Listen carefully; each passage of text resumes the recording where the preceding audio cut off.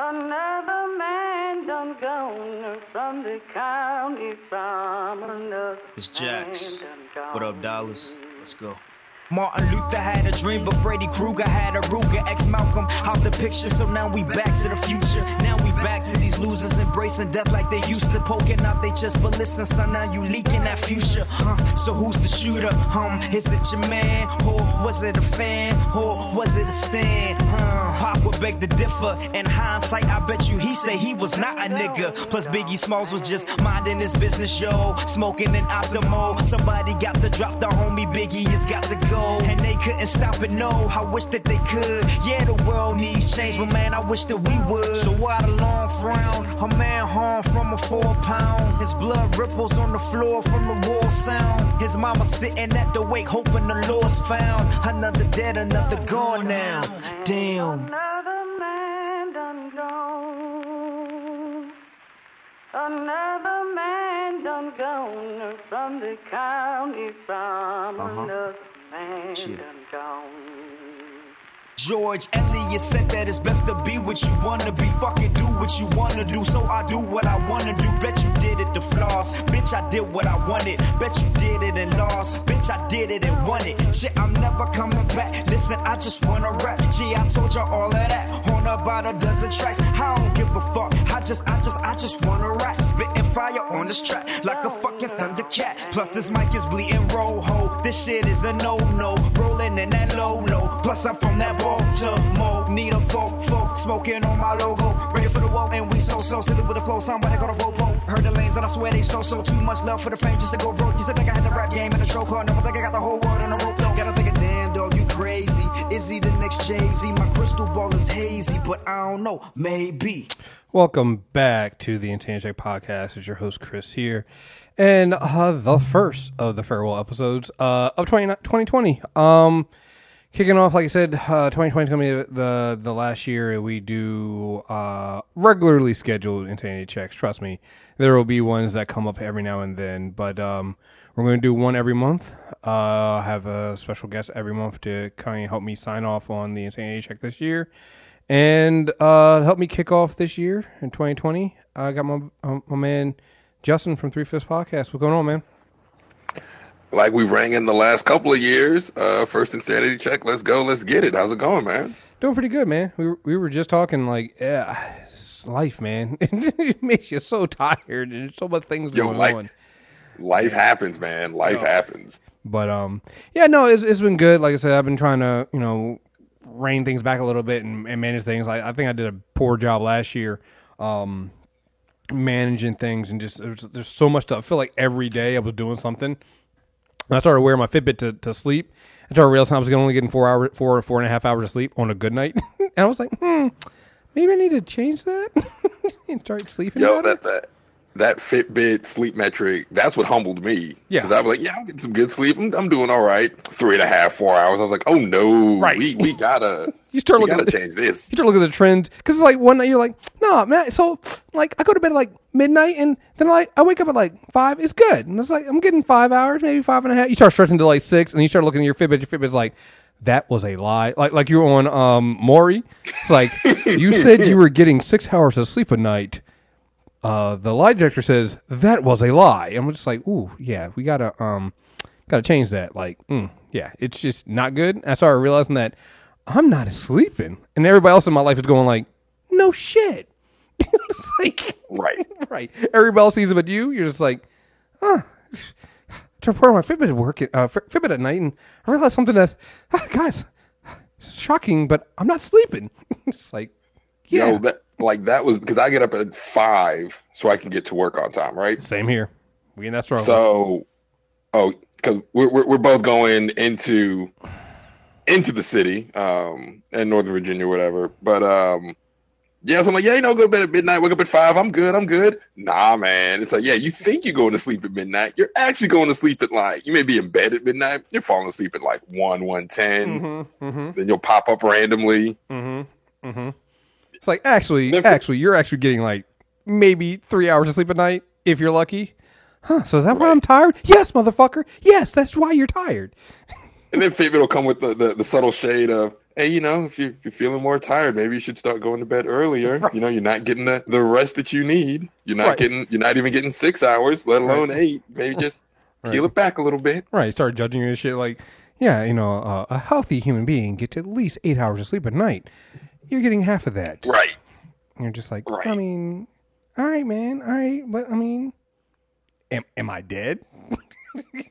If it was like, I mean, I'm still here. I'm still right. kicking. If it was like, you might not be, you might not be here long. So, It's like 4 now. right. Mm-hmm. Oh man, 1 second. No, yeah. So I'm trying to do a little bit better, and I'm saying that and doing a little bit better, and I'm still at 4.5 hours of sleep. But now I'm just like, I'm at least acknowledging it. So now it's like I'm making little deals for myself. It's like today, I made sure on Friday I went to bed a little bit earlier. By earlier, I mean like 11 o'clock, and I stayed in bed a little longer. And by longer, I meant 7. So I'm like, I almost got 8 hours of sleep last night. My Fitbit's still like, sleep score still like fair, and it's still like 76. Yo. I'm like, That sleep score is so humbling. I'm like, yeah, I'm doing good. Sleep score 50. Right. I was like, what do you Not mean? doing that good. I was like, what do you mean? It's like all this week I've been getting like 4.5 hours of sleep. I did 7 hours last night. What do you mean it's still fair? Like I want to protest. Yeah, but no, it's good. Like I said, I've been trying to cut back a little bit. Again, not rushing to get things out. I mean, I know for premium members, hey, I know episodes are coming out. We have a Bad Boys spoiler review from Ro and Brandon that's gonna be coming out, and I'll figure out what the next 2 this month are gonna be. But like I said, I'm just trying to put myself a little bit first, and making sure you get the sleep you need, the rest you need. And heading back to the gym and doing that more frequently, eating better. Just the normal shit that you're supposed to do. But when life hits, you tend to forget that. And me and you are both coming from White Plains, so it takes 30 minutes just to get to the Beltway. That's why I can't wait to move. I was like, I can't be here any longer. Like, it's 30 minutes can't just living like this. it's 30 minutes just to get anywhere of value. Like, I can't do this. Like, be sitting there waking up at 5:30, thinking to myself, yeah, you hear me waking up at 5:30, thinking I'm gonna get to work at the most 6:15 or something like that. No, I'm still like pushing 7 sometimes. So no, I can't wait to fucking move. I cannot wait. But yeah, so that's the thing. That's my goal for, everybody says, New Year's, resolutions and all this other stuff. For me, my thing is, my thing is, you don't really need a New Year's resolution. You just need to, it's a good starting point to make sure that any new habits you wanted, you can start with. So yeah, so I started doing a little bit of it last year, but yeah, I'm really trying to stay focused on it and do better. So yeah, that's where we're at. Too bad the rest of the country isn't that way. So everything's gone to shit. We started so well. We're doing so well. Did we though? Did we? I meant the show. Like, it was happy. It was upbeat. It was good. Oh yeah. I was. Yeah, everything's terrible. Oh no, the new year. We rang in the new year the same way we do every year. Watching Don Lemon get toasty on the company dollar. Like that. Right. That is an amazing tradition. I swear, the greatest turnaround ever has been Don Lemon, because I did not fuck with that dude, and then something happened, and he just said fuck it, and he went from being the non-black anchor at CNN to being the blackest anchor at CNN. So I don't know. It's just strange. No, he went from being safe Negro to, hi, I'm black, I'm gay, and I'm Don Lemon. Right. It's like, what? When did this happen? Right. It's like, when did all right, MLK Don Lemon, what the fuck? I don't know when this fucking happened. But yeah, man, it's if we're lucky, we have one more year of Trump. If we're lucky. And I'm calling that luck because I have no faith. I have no faith. I had faith once. And then white Americans writ large reminded me, oh, right, you're still white. Yeah. Right. So it's like, okay, nah, I've seen how you vote. Like, I've seen your priorities. Yeah. Right? Like there's nothing that has happened from November 2016 to now that makes me think that they're going to change. Because this is what they want. Like no scandal, no level, like all the stuff coming up from the impeachment inquiries, all the these are the dumbest criminals ever. But none of that's going to change because they don't care about any of that. They wanted the racism. They wanted the sexism. They wanted the homophobia. That's all they care about. Yeah. I'll be honest. I have been paying attention to none of the impeachment inquiry stuff because none of it matters. None of it matters. And we'll get more into that kind of stuff later on. But like honestly, it doesn't matter. I'm seeing all these people like spending. It's like reality TV at this point. It's like, oh no, they did something this terrible. And I'm like, yeah, but the Republicans don't give a shit. So, what? Ted Cruz has already given the game away. He got on. It was either his Twitter or something. He said he'll have a fair trial and he'll be acquitted. I'm like, okay, well, he's told you the game already. Right. Wait, dude, you can't. No, if it's a fair trial, you can't say he's gonna. But that's not how that works. Like, here's the thing with the Republicans: they don't even respect you enough to lie to your face. They're telling you we're going to acquit him. We're not even going to lie about it. We're not even going to say, we reviewed the evidence. We're telling you straight up, we're acquitting. And you're not going to do a damn thing about it. The one thing I did notice was we were at that time of year where white people act shocked that Susan Collins is actually a terrible piece of shit. Wait! In December, she said that she would be open to hearing about that she'd be open to hearing about new evidence. And then in January, she said she doesn't want to hear any new evidence. I'm like, yeah, like she does every time. They all give you hope that they're going to do this. And like, at what point do you just stop believing them? I feel like they need to believe because like they still have this desire to see like, no, the system works. I mean, it's working, just not how you think it's supposed to work. This is all by design, right? Like Susan Collins, her brand is, oh, I'm a moderate. I'm standing up to Trump. Look at me. But I'm going to vote for him. I'm going to vote with him anyways. Like none of this matters. But I got my 5 seconds of fame, right? Oh, the John McCain. Ah, yes, the good old John McCain. The good old John McCain. Huh, okay. I mean, and the thing about it is like the Republicans have understood that as long as you have some people that are absolutely terrible, like Lindsey Graham, and you can then have cover for people like Susan Collins. It's like it's a brilliant way they're doing it. Like I just wish, it's brilliant. Republicans have realized that if we all stick together, no matter how our tailbore is, we all win. And when I say we, I mean them. And that's all they're in it for. So yeah, it's been great. But anyway, we're not going to talk politics right now. We're going to talk something else. We're going to talk some other hot topics that have come up over the last month. I did one of these in December, I believe. I did. I did one in December before we ended the year. But in between that time, let's do this. Let's talk Tyler Perry. Let's talk Mr. Perry here. I didn't say anything with the opening of the studio, right? I was like, all right, it's good for him. He's got this money. He's opening the studio. It's black-owned studio. Congratulations, whatever. Kept my mouth shut. Didn't say anything. Let people get the party off over that. But then he took to, Instagram, and he posted an image of all his terrible scripts for TV shows that are also fucking terrible. And again, even then, I wasn't going to say anything. I wasn't even going to say anything when he said this is why I don't have a writer's room. Like, and I write all this myself. I wasn't. Of course you do. Your shit is terrible. Of course you write it yourself. You're a terrible writer. Again, I was gonna keep that shit to myself. Let it go. I'm trying to. New year, new me. I'm trying not to. Really get in and yuck people's yum and get in on Tyler Perry like that. I've said my piece on it before. What killed me is when he tagged that shit work ethic. When he tried to make it seem like him not having a writer's room and him being successful is about his work ethic, and that this idea that somehow he's just working harder than everybody else. And just to be fair, this isn't just a Tyler Perry thing. This is a lot of people thing, particularly with social media, stuff like that.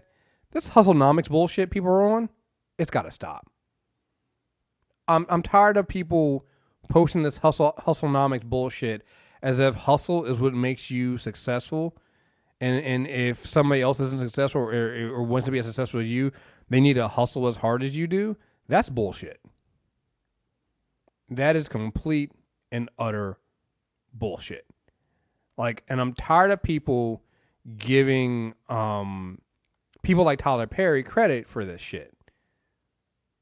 Yeah, he works hard, but also what he's doing is working dumber. You have a writer's room not because you get a writer's room to help you offload some of the work. You can still be a leader. You can still lead that writer's room as a showrunner and push them. Like his whole thing was he came back later on and he defended it by saying that, well, I used to have a writer's room, but they weren't writing to the quality of what I wanted, which we're going to get to that lie later on. And they weren't speaking to my audience. So I took it over myself and I did it myself. And I'm like, well, it just sounds like you were a terrible leader. And as the head writer and leader of that writer's room, you didn't do a good enough job conveying what your audience was for those writers. So that's sort of the slant I want to take at this, right? Or I want to take to this, right? If you're saying, let's take him at face value. Cool. The writers that you had hired initially were not up to snuff, whatever. They didn't convey that vision, whatever. You have two choices as a leader. Well, you have more than two choices, but I want to focus on these two, right? Mm-hmm. You can either say, hey, this is my overarching vision for these shows. This is the sort of audience we're writing for. Let's try to move more towards this. Or you can go out and get other people to fit your vision, right? Like just because it doesn't work once doesn't mean that it will never work again. It just means that you have to do a better job at selecting talent. That's part of being in management. That's part of being a leader. You have to select your team. And if your team isn't performing the way you want them to perform, or they're not executing your vision the way you want them to, you have to find team members that will. Because saying I'll do it all myself, that doesn't help anyone, right? Like seeing people try to talk around this and sort of try to give him cover, in no other situation would we look at a writer's room or look at how someone is behaving in a writer's room like this and say it's okay. Right? We always say with the writer's room, Watchmen was celebrated for having diversity in their writer's room, right? They were able to find a group of writers from different backgrounds with different schools of thought, and were still able to carry out a specific vision for the show while still having all their different tastes, all their different takes, all their different touches, right? I refuse to believe that someone that's been in this industry as long as Tyler Perry can't also do that. In Atlanta. Right? In Atlanta. Not just having the movie background he has, but also the background he has in stage. You've been around this industry long enough to know people and to know how to select people to execute your vision, right? It's not like you don't know the people. And the other thing that he gets covered for, which before you go into that, because it's something I wanted to pick up on something, because you said something I added in my notes I want to talk about with this is, if Tyler Perry was white, we'd all be talking about how much of a toxic white male director and writer he is, and has like that absolutely would not. Like what he did, he didn't just fire these people. Like this is from 2008 on House of Pain. He fired 4 writers because they seek to unionize and basically ask for more money. This had nothing to do with they weren't executing his vision. They wanted to be paid basically for their work, and they started unionizing. And Tyler Perry said, "Fuck that." That's what got him in trouble with the Writers Guild.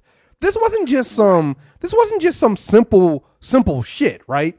If this was a white man who did this to black writers, let's be honest, this is black writers. This is black on black shit right here, all right? This is a black writer's room, black writers that he fired when they tried to unionize to get paid for their work. He had to go to negotiations with WGA for that.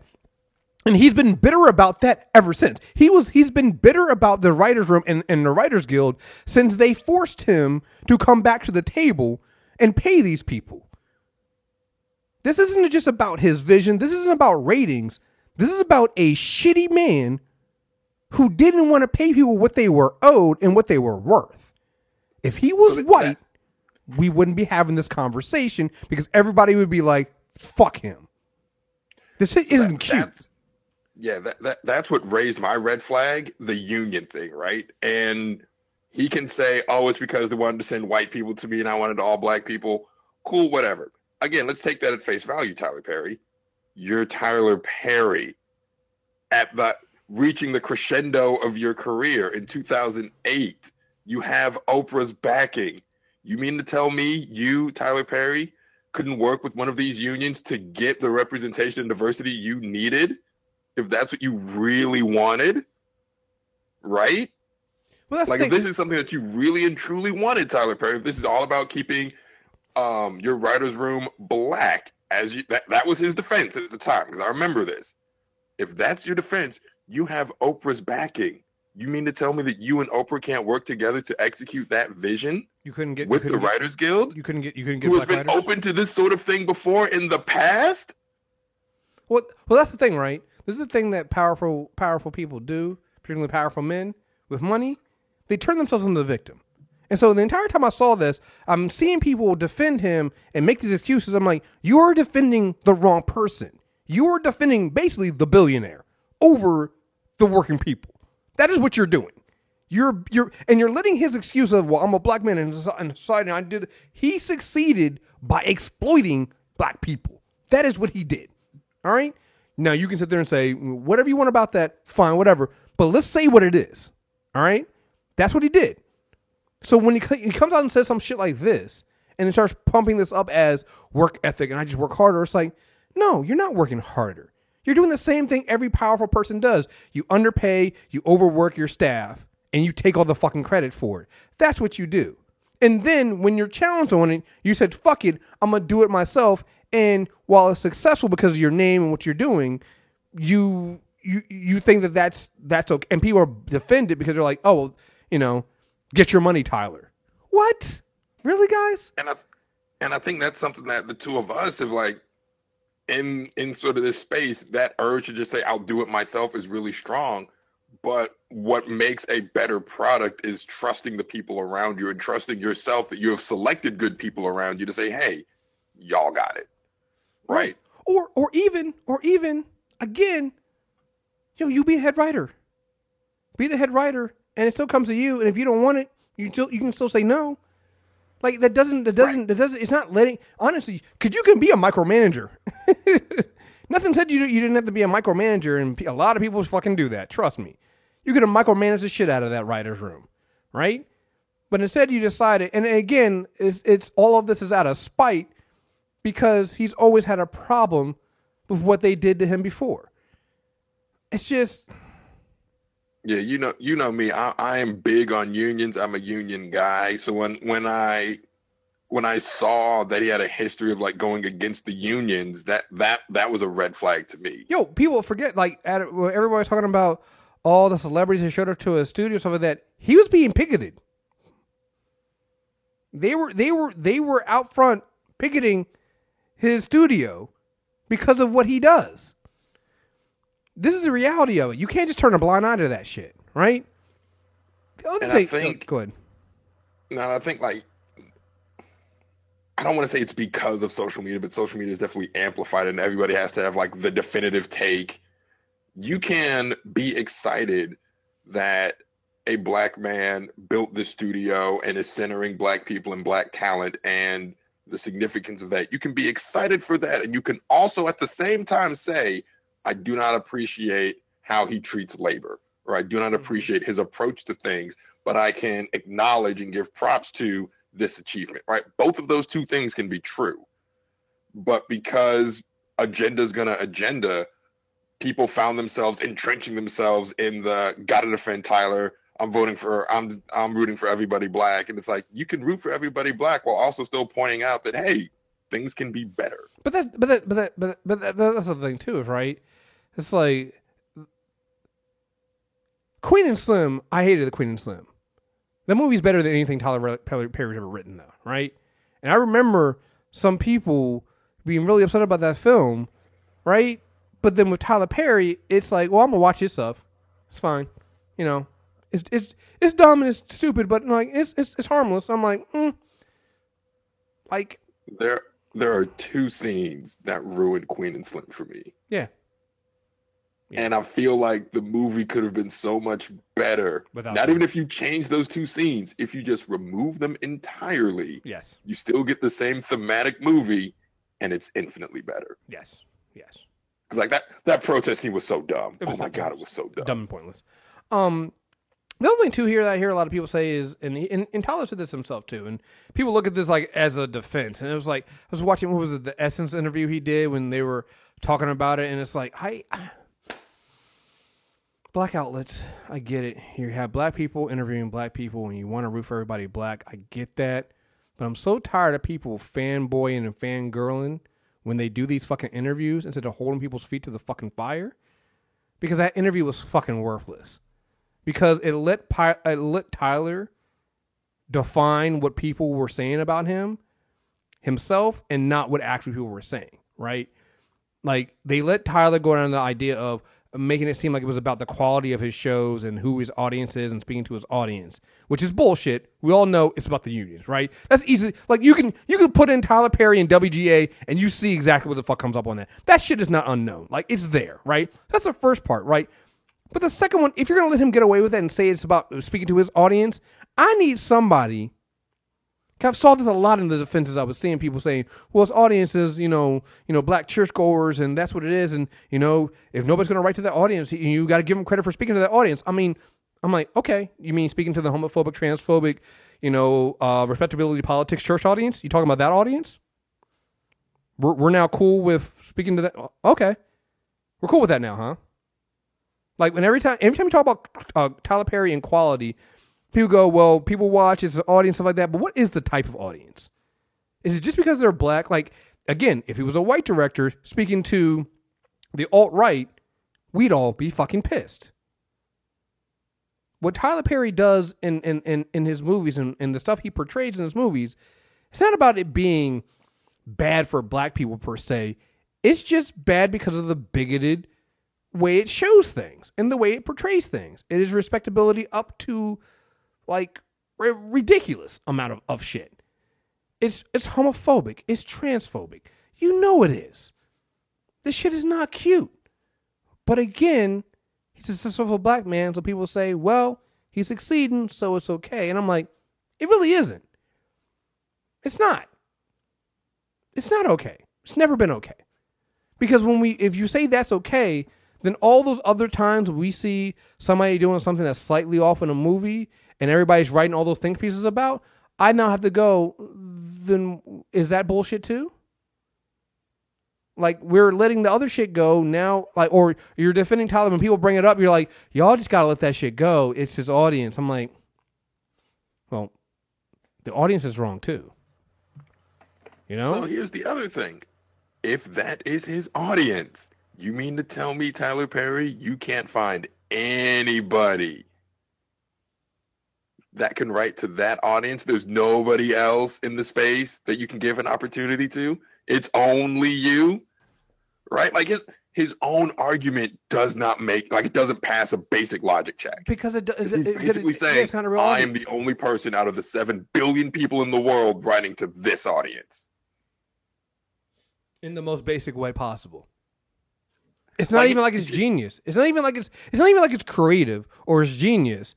He's literally just doing stereotypes, and that's it. Like, there's a like, trust me, if you've been if you listen to if you watch TV or you've been around the DMV area, you saw all those advertisements for all those plays. Like, what was it, like Mama brought home a boyfriend, but Daddy doesn't know kind of plays, right? Those shit happens all the fucking time. Tyler Perry just happened to blow up because he was also in Atlanta at the time doing that kind of shit. Those plays are a dime a dozen. Everybody has them. It's the trashy novel section of a bookstore that has all them kind of fake woke hotep ass like themes in it. That's what that shit is. Tyler Perry just happened to blow up off of his. It's not unique. It isn't. It's also bad. And it's like, not good. What people are defending when they defend him is what they're saying is nobody else deserves an opportunity to do this. Right? Like, that's ultimately what you're saying. Ultimately what you're saying is, well, he doesn't have to give anyone else an opportunity. I mean, no, he doesn't have to, but the way things get better and the way you start building these networks and the way people other people can be pulled up. The way this is supposed to work is you get in that writer's room, you get those credits, you have that on your resume, and then you can say, cool, now I'm going to try to do my own thing. He's not allowing other people to get those opportunities, right? Well, and the thing about it is you have to go through Tyler Perry to do that, because anybody else trying to do that on their own is going to get roasted by the same people that defend Tyler Perry. Exactly. Like there's some institutional protection in doing it under the Tyler Perry label, right? Right. Like, building up your own studio like this is supposed to be why the studio was celebrated, right? Because it's supposed to give opportunities to other black people that have been overlooked elsewhere. But now we're also going to praise Tyler Perry for not giving other people opportunities because he's the sole voice that can speak to this audience, right? Like there are too many creative people in the world for me to believe that. There has to be someone else out there that can write to Tyler Perry's vision that he can build a room around. Right. Right? There has to be. But instead of doing that, he's saying, I will do it all myself. Like you're saying, that's work ethic. Me and you agree. That's working harder, not smarter. A smarter way to work and a more beneficial way to work for the community that you want to uplift is to give other people those chances. And hey, if they're not writing up to snuff, be that mentor and show, hey, this is what I'm expecting. There's also this is what I would like. There's also this whole thing of, because I've seen this happen too, when people always get on somebody for not using their platform to help, move and mature the audience that they're speaking to, right? So that's the other thing too with the Tyler Perry stuff is, all right, cool. Started off with the church crowd, and that's who his audience is.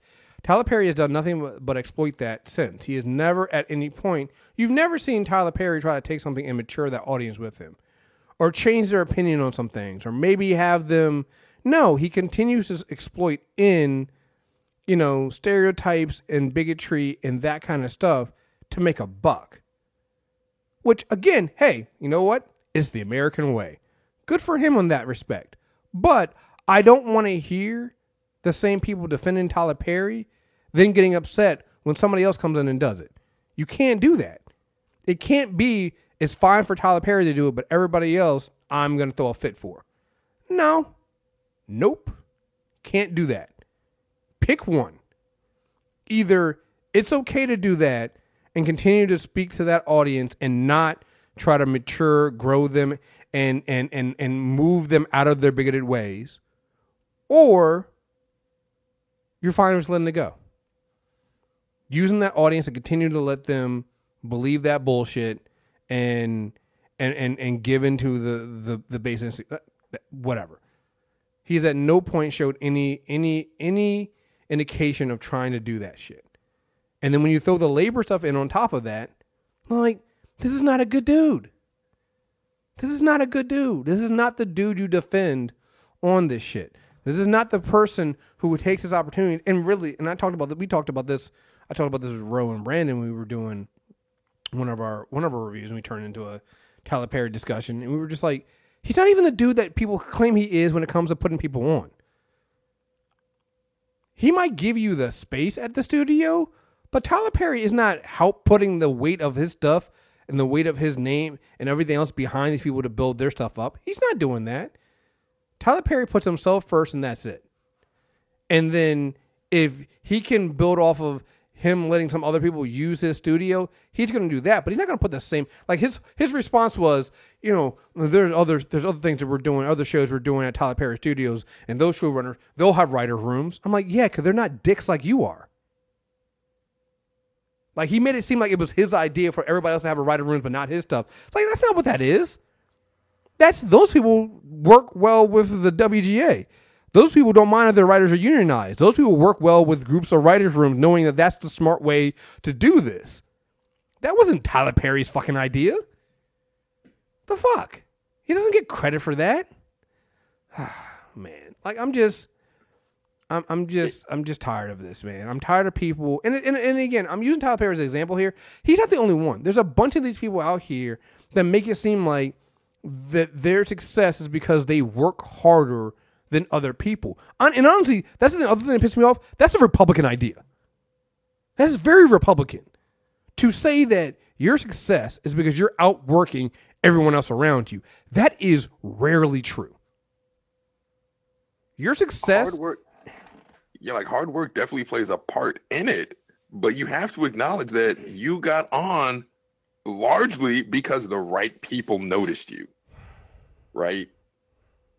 Like Tyler Perry's success does not happen without Oprah, straight up. Yep. Like just straight up. That's not saying that Tyler Perry is a complete product of nepotism. That's not saying that Tyler Perry doesn't even work hard. What it's saying is your hard work had to be noticed by someone else to get on. Yes. And that's okay. Yeah. It's okay to admit that. It's okay to say, hey, someone looked out for me. So now I'm going to look out for other people. Well, so that's how community's supposed to work. But that's the piece, right? That's the missing piece. And that's why people don't want to make it seem like that they got help from other people. Because once you admit that your success is, at the very least, 50% of your success is because somebody else came in and gave you the opportunity, the minute you admit that, you then have to admit that you have to do the same thing to help other people. And it's got to be proportional, right? It can't just be I put this person in my movie. Or, I paid this one person over here. It's got to be proportional to the success you have right now. When you have more, you give more, right? Yeah, he built a fucking studio, but that's not a studio just for black films and black filmmakers. Everybody's using that studio, right?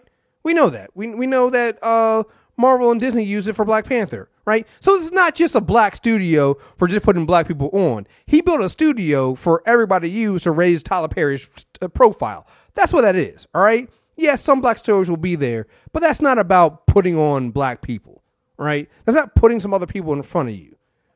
Because that's what it really comes down to. At some point, when you have to put other people in front of you. I made this comment. We make this comment all the time on Movie Trailer Reviews, but you know who does that? Brad Pitt. Brad Pitt does that. You know who else is really good at that? Ryan Coogler. Mm-hmm. Like as you were saying, that sounds exactly like everything that you just said. That's what Ryan Coogler's whole ethos was during Black Panther. Everybody eats. Everybody eats. Everybody, you drop in other people's names, making sure other people are there. That's what that is about. You doing an interview, you making sure that person behind the camera that's doing this, is helping there, is right there with you, dropping these names. That's what you have to fucking do, because that's how you got put on. And people like Tyler Perry, who make it seem like this hustlenomics bullshit is what get you there. The grind, right? Everybody's the grind. You got to grind till I die, motherfucker. You're just gonna die. Because you can grind as much as you fucking want. But if the right people don't notice you and then also help you, you're not getting anywhere. You can work as hard as you fucking want and not get anywhere. That doesn't fucking matter. And a matter of fact, what's going to happen is when they put you on, they're probably going to tell you to stop working as hard. They're going to tell you to work smarter. Because that's what they did. And you know what's working smarter? Empowering other people. That is working smarter. Yes. It's that simple. Like building a team of people you trust that you can mentor and empowering them to say, you got it. But another thing too that bothers me with this hustle first, grind, work ethic bullshit that people say, particularly when it comes from, and this is, I'm really speaking to black people on this one, because I find it happens a lot because we already know we have to work so much harder, right? Just to get that first notice, right? So there is that, you have to work hard to get noticed. And when it comes to being black or any kind of person of color or a woman, you have to work twice as hard just to get that foot in the door sometimes, right? But I feel like, and I see this a lot of times on Facebook and social media, that people, like particularly like minorities, some of them believe that that's it. That the thing that's missing is they're not working hard enough. Or the reason why somebody else is not getting the opportunities, they're not working hard enough. And we keep ignoring the fact that behind every one of these successful people, these successful white people, is somebody else who helped them. It's not just about working hard, right? Jeff Bezos' wife, didn't she help him found Amazon? Or something like that? I know the boy Ninja, the Fortnite streamer, his parents are loaded. So that's how he was able to set up his whole thing. Mel Gibson's wife was the breadwinner of that family until while he was living on the couch, while he was struggling, out of work actor trying to get something before he got his big break. She was the breadwinner because she was like a doctor or something like that. She paid all the fucking bills. Like, all these people that people swear up and down are there's no such thing as a self-made millionaire or a self-made billionaire. No such fucking thing. Because in order to be successful, somebody had to give you a fucking opportunity. They had to. They had to give you an opportunity. They had to look out for you. That's where it comes from. It all comes from that. And sometimes what it comes down to when you're black is somebody else black got an opportunity. So what do? They hire you, or they put you in, or they do this and they do this to bring you in. So when you start saying that it's work ethic and I don't have a writer's room and I just do all this, blah, blah, blah, what it tells me is you believe that you did it all yourself. And that you don't believe in really putting the effort behind, that reach back like you should. And that reach back being, yeah, dude, writer's room. If they're not speaking to your audience, then teach them how to speak to your audience. So that when you're gone or you hang it up, somebody can keep writing that trash to that audience. If that's what it's really about, right? But we all know that's not what it's really about. It's not really about that. It's about hoarding. It's about, it's about acting like it's pull yourself up by your bootstrap. Like, that's what I hear when he says work ethic. Pull yourself up by your bootstrap. By your own bootstraps. Right. And like you said, it's disappointing because it's like that a lot of people could be put on and we could expand the quote unquote network, and this could really be the positive avatar that people are like the avatar people are defending. It could actually be that, right? It could actually be a symbol of black people putting other black people on. It could actually be that instead of Tyler Perry doing Tyler Perry things. Like, and it sucks. Like, doing that is like when somebody approaches you to do a movie based off of 4 Colored Girls, you go and say, you know what? I know a black woman who would be better for that job. Instead of you taking it yourself and doing a terrible job on it, right? That knowing when to step aside and point to somebody else. Like, do any of us really believe that when Ava didn't take the Black Panther job, that she didn't go to Kevin Feige and say, hey, but I do know this young dude named Ryan Coogler you should talk to. Come on. Okay. You brought it up. I'm a fan of Ava's. I enjoy Ava's work. I think she made the right decision. I don't think her tastes are suited to what Black Panther would have called for. See, I wasn't trying to do that because, listen, I know people love A Wrinkle in Time. Styles make fights. Hey, I'm just saying, her style just is not like, even with The Wrinkle in Time, like what Ava likes to do, I'm noticing is like she likes to focus on people and how people react to things. Yeah. But for something like A Wrinkle in Time, we want to see what they're reacting to. We want to see the fantastic world. We want to see all this fantastic stuff. Mm-hmm. Not necessarily how people react. But here's the thing. And here's the thing. Sometimes knowing that something's not for you is the right decision. Right? Bingo. And there's nothing wrong with that because it doesn't mean you don't get other opportunities. So what happened after that, right? Ryan Coogler gets the opportunities. Ava goes on to do all these other, gets picked up for all these other things, right? We'll see if New Gods ever comes out. But like she gets hit for all these other things, right? So it's not like turning down an opportunity means that and helping somebody else get that opportunity when you turn it down doesn't mean that the door closes on you forever. Right? But that goes back to what you're saying. That's part of building that community, right? Yeah. If you want that. Like, they approached you. They clearly recognize the skills. Just because you turn down this opportunity doesn't mean that you can't say, well, I don't think this is right for me, but I'd love to talk to you about something that we both can work on together because I'm excited to work with you. I do not think this particular project is right for me. Let's find a project that we both agree on that we can get the best product out there. Like, it's not hard, man. It's not hard. It's not hard. You just gotta humble yourself a little bit. Like I said, I'm just so tired of seeing like the excuses in he's making money. I'm like, since when has that been a valid excuse for anything? Michael Bloomberg made a fucking bunch of money. Donald Trump is making a bunch of money right now. Making fucking money doesn't make you right. Right? Being an asshole doesn't make you right.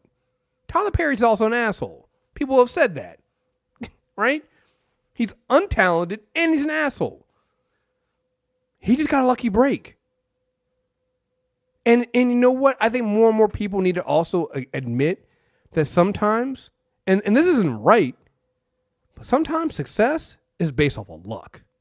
And I think a lot of people don't want to admit that because it's hard to believe that you'd rather believe that it's hard work and you're not working hard enough than to believe your luck is so shitty that you can never make that break. And I understand that fully. At the same time, it's true. It's true. Like, there's a lot of luck of making sure that you're in the right place, you meet the right people, and those people can recognize what you're doing.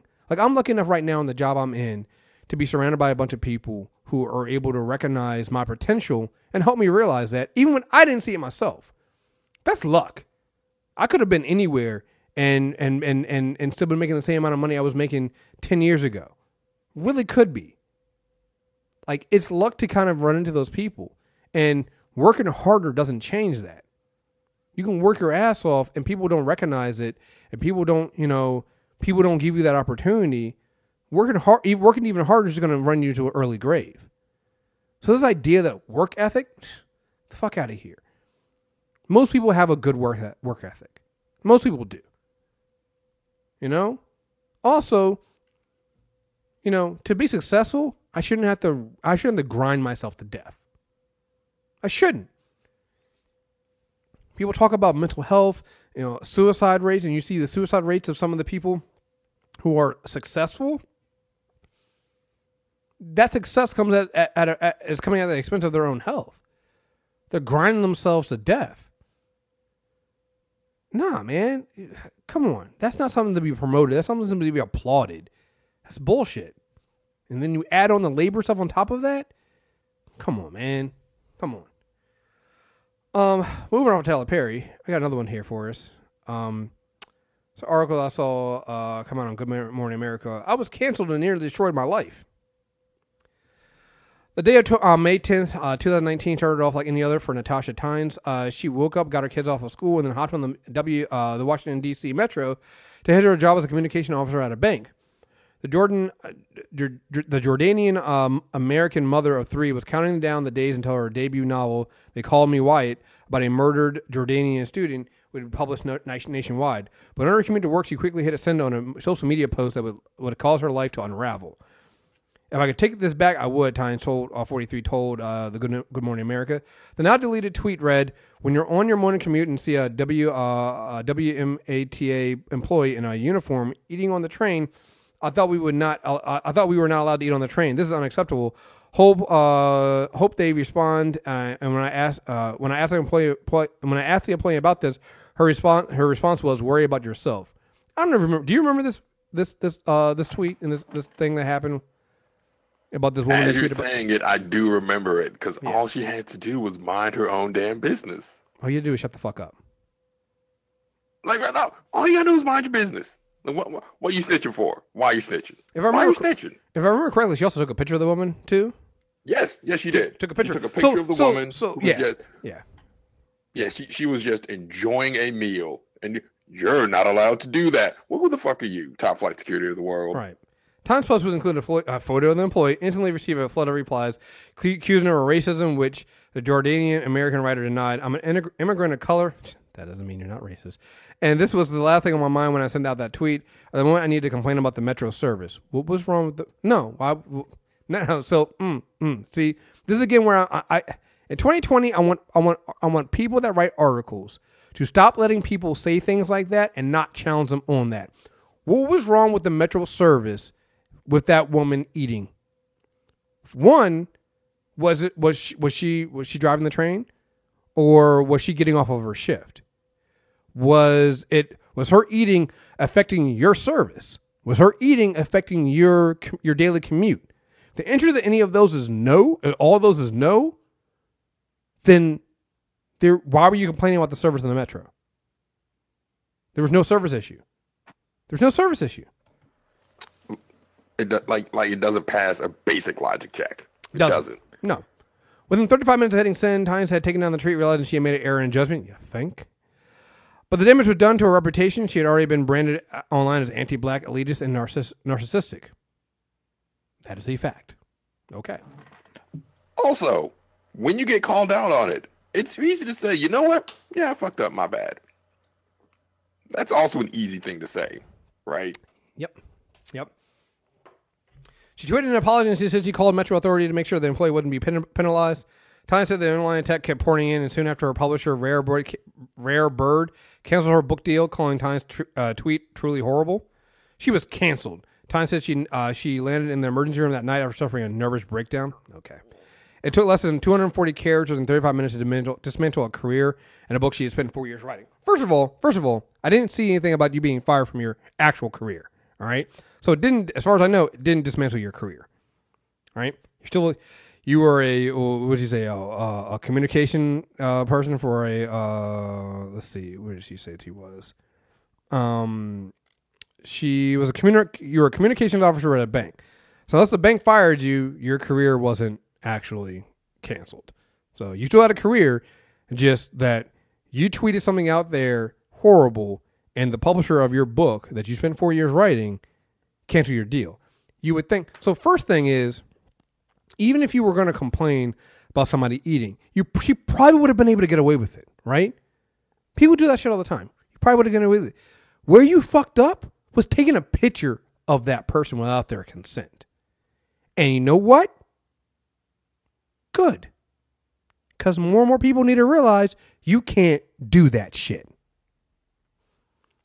The problem is our phones have cameras on them, so everybody thinks they're a fucking amateur photographer, and they're thinking they can just go out there and take a picture. But you know what photographers have to do?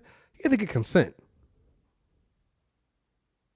You can't just go out there and tweet and pictures of people. People do this shit at the fucking like I saw some people do I think an article about somebody got kicked out of a gym because they were doing that shit.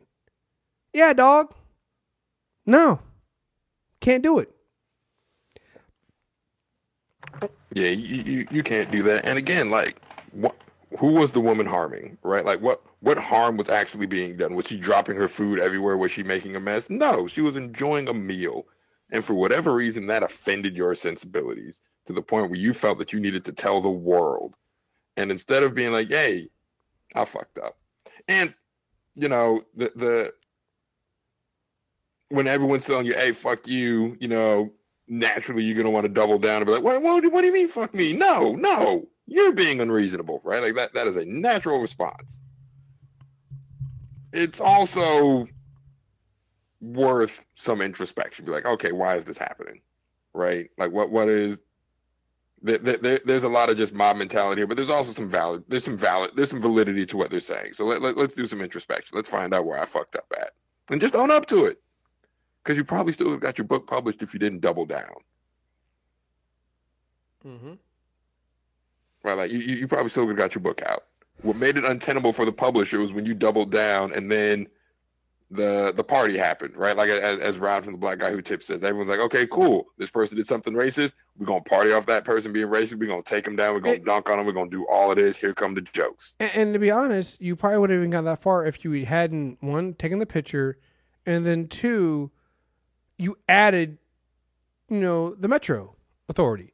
If you hadn't done those two things and just said it, it wouldn't have never taken off. But because you did it that way, and this is the thing that kills me, right? This woman's over here complaining about the cancel culture and how her career got canceled, stuff like that. But like, what if Metro had fired that employee?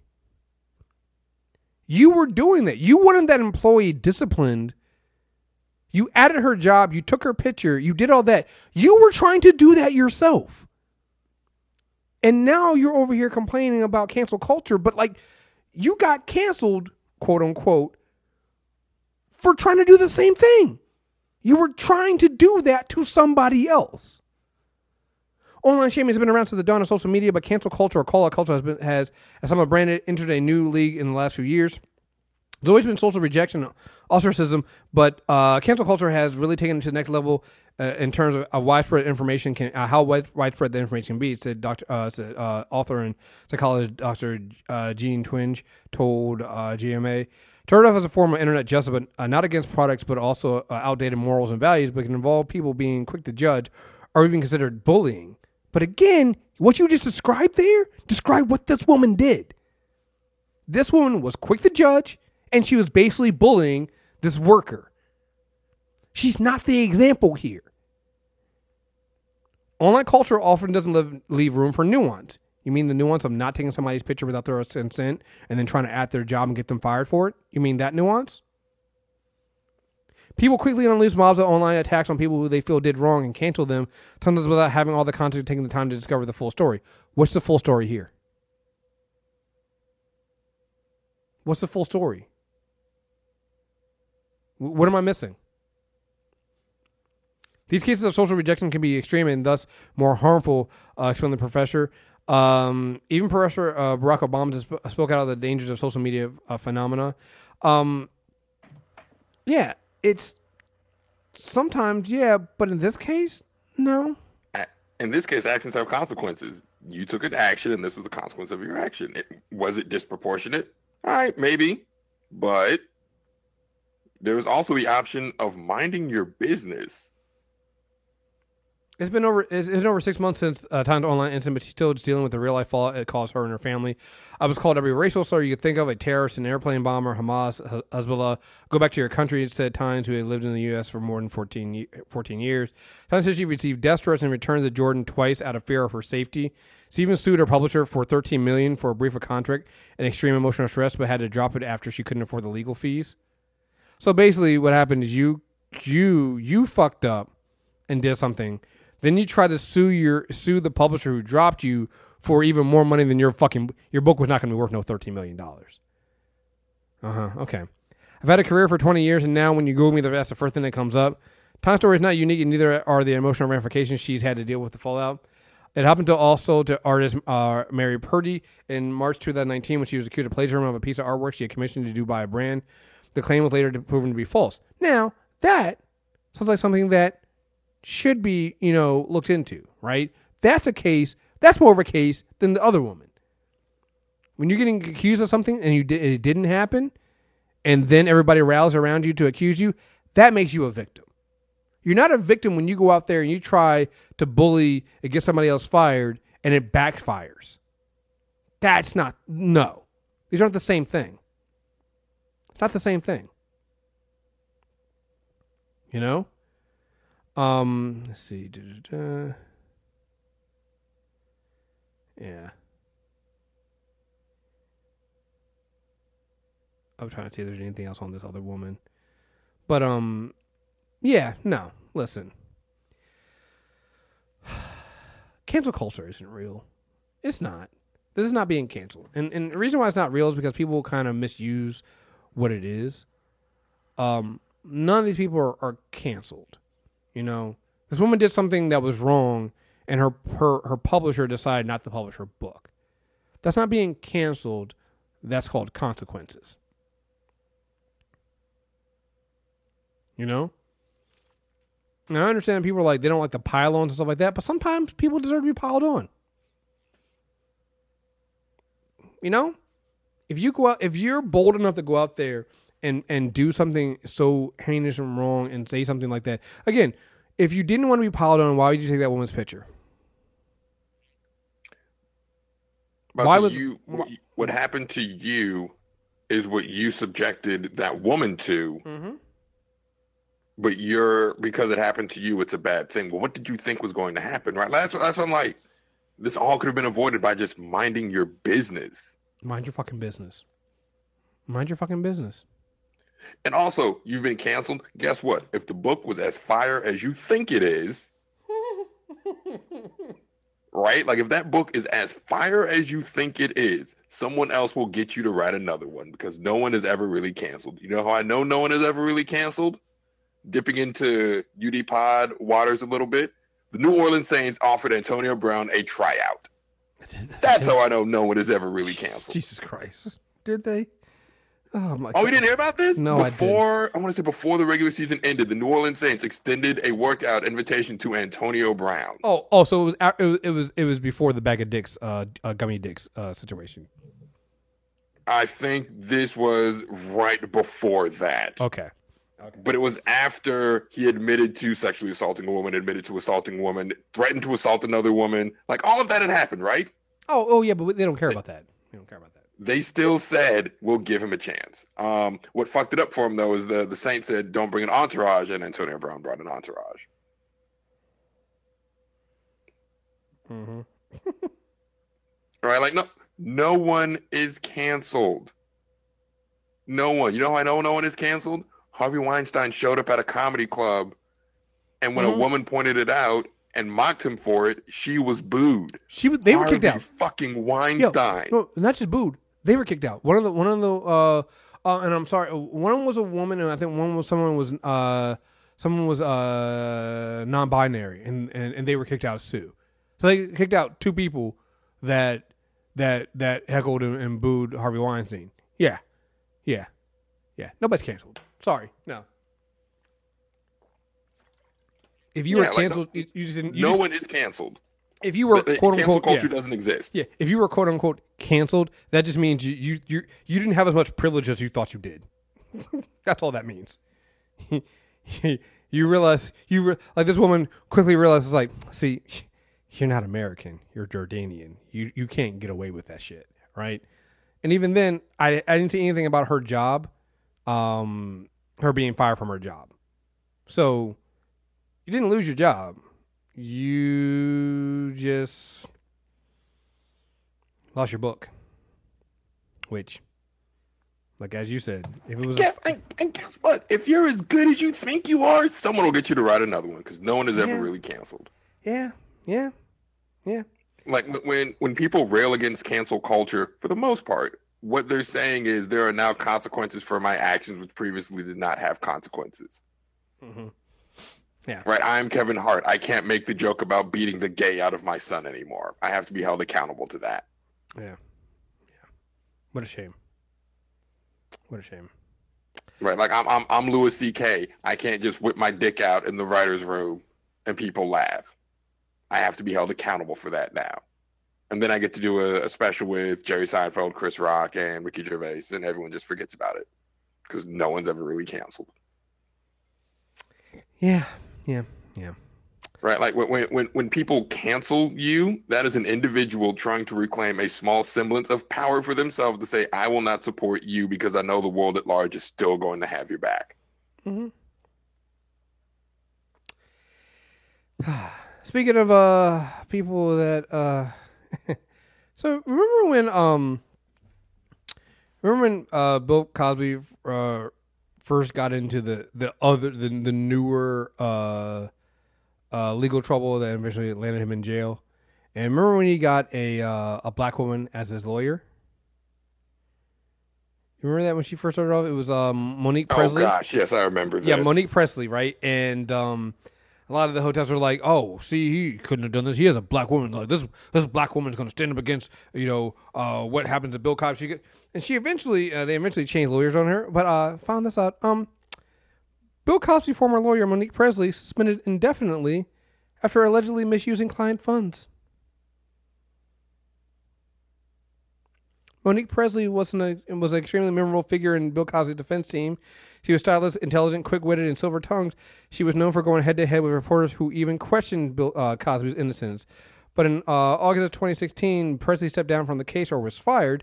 The reports differ, and Presley, one of Cosby's loudest and strongest defenders, never released a statement about her departure. Since then, we haven't heard much from Presley's name. There's reports that she was going to join R. Kelly's legal team, which that would have not been surprising. But that never came to pass. Now she's back in the news. Instead of being associated with another high-profile client, this time it's Presley's conduct that's in question. Presley has been suspended from the bar indefinitely for allegedly misusing her client's money. Presley's former client claimed that she had demanded a payment up front before any legal work had been completed. Instead of depositing funds into an escrow account like she had told them she would, Presley applied the money to her personal accounts or to her husband's business accounts. The suspense was enacted in 2019 of August after an investigation from a disciplinary council found clear and convicting evidence of her misuse of funds. The council recommended that she be disbarred. Huh. Life comes at you fast, man. Life comes at you fast. Man, I just remember all of them hoteps telling me that this this brilliant black woman. She's gonna roll through and get Bill Cosby off because he was trying to buy NBC. I go, well, I guess he was trying to buy CW then, right? Huh. I guess she was. She's trying to buy BET. But before we transition off of that, CW, they need to build a statue of Berlanti in front of their office. Oh, just yeah. Oh, just Berlanti's God. Yeah. You just you owe him a lot. DC, he needs to have a statue in front of WB in DC too. If they use that to fix their movie, anyways, right? Like, good luck, good luck. But he does a great job. Speaking of, I wasn't going to say this. I did want to point out real quick that Pastor John Gray, his church is going to foreclosure, and didn't he buy his wife that like Lamborghini or something like that? Huh? Interesting. Huh? Just interesting. Just I just not reading too much into it, because I don't want to step on anybody's toes, but it just seems like he had bought his wife and made a big deal about how they'd have a lot of stuff in their own time and they make all the but it's they're like going to foreclosure with one of his buildings. Yeah, it's weird. Anyway, so I found out something today that I didn't know. I always thought it was just another one of those Trump things that people mention, but they don't actually really do anything. So Space Force became a thing. Yeah, it did. It's just one of those things that I remember when Trump mentioned it, and I was just like, we all made our jokes and everything like that. And I saw it come out recently, but I didn't know it because they actually voted, and they actually voted to actually, fund it and make it an official branch of the military. And to remove it from its own independent branch of the military and remove it from under the Air Force. Trump's presidency is a prime example of what happens when you have an uninformed, unqualified white man who can get everybody onto their ideas, no matter how dumb they are. Because, what the fuck? This is the dumbest idea. Did you see the uniform? You see the uniform? Camouflage in space. Is that real? Like, is that a real picture? First of all, I hope it's not. Because, my God. It came from, and this is how I knew it was real. They have an official Space Force Twitter account. It's got a blue check and everything. It's real. It's real. It's real. It's a jungle. It's a desert camo. I'm like, but it's space. Why do you have? You couldn't even just go blue. I mean, even blue. I would have gone with the blue. What are we doing? Why are we doing it? What are we doing? And what are we doing? Why are we doing this? I don't. Why is Space Force a thing? And two, if your Space Force uniforms don't look like Star Trek onesies, do you even have a Space Force? I mean, come on. Look, you have the Star Trek onesie or the Stormtrooper outfit, right? We all clown Stormtroopers, but I mean, and at this point, it would fit so well under the Trump administration to make them Stormtroopers. So on brand as fuck. What are we doing? It's just so funny to me because Republicans are always about smaller government, and you just create a whole new branch of government that's gonna. God damn it. Well, what they mean is smaller government for you N-words, for you Negroes, for you Nagers. God damn it, man! I read the I don't know if you saw it, the Washington Post article that was about how when it was Mattis, Tillerson, and I can't remember who else it was, and they were in the tank at the Pentagon. And they were trying to. They had the strategy for trying to inform Trump about, because Trump, he doesn't read, he doesn't understand anything. They had this. They set up this meeting to try to get him to kind of make it like almost like an educational briefing to brief him on this, and it just went downhill from there because Trump doesn't, he doesn't listen. He thinks his own things, and at one point, like Trump has said it several times that. He kept making it seem like soldiers were soldiers of fortune. It's like, why can't we make money off of this? You have a president. He said this during the campaign that he would rent out the U.S. military like a mercenary band. Like, why is anyone shocked? He said he was going to do this. You know, the thing that gets me about it though is it's like it adds a level of nuance and to what we say. And when now I admit this, even on the left, we tend to sometimes oversimplify things, and I get it because life is way more complicated than anybody makes it. And so when we say, well, you go, well, he's not wrong. I mean, we do it now. The contractors come in, all these people make all this money and do all this stuff. I'm like, there's nuance to that though, right? Trump is basically saying that we should send these troops in there and literally not off through contracts, not through some of these things that you at least put some work in to hide them, right? He's literally on some rent them out like they're soldiers of fortune type shit, and that you can use to make a profit off of it. Like he's literally like, say what you want about these wars and things that people do.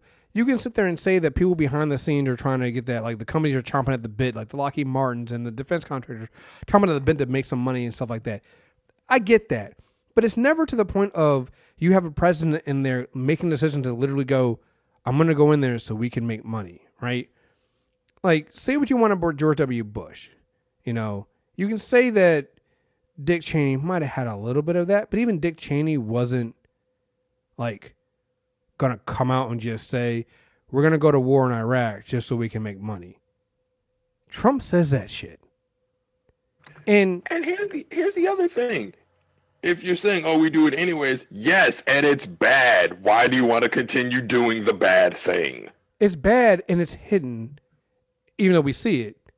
And it forces people to have to answer certain questions. Once you start getting the commander-in-chief saying this stuff and nobody in the room but Tillerson eventually says anything, that's bad. That is super bad. And that's what we're getting down to. It's like you're kind of people keep downplaying how much it is, how terrible it is that norms are getting thrown out under the Trump administration, but it's bad. Like undoing some of this stuff, it's going to take a long time. Undoing this stuff is going to take almost a full 2-term presidency itself.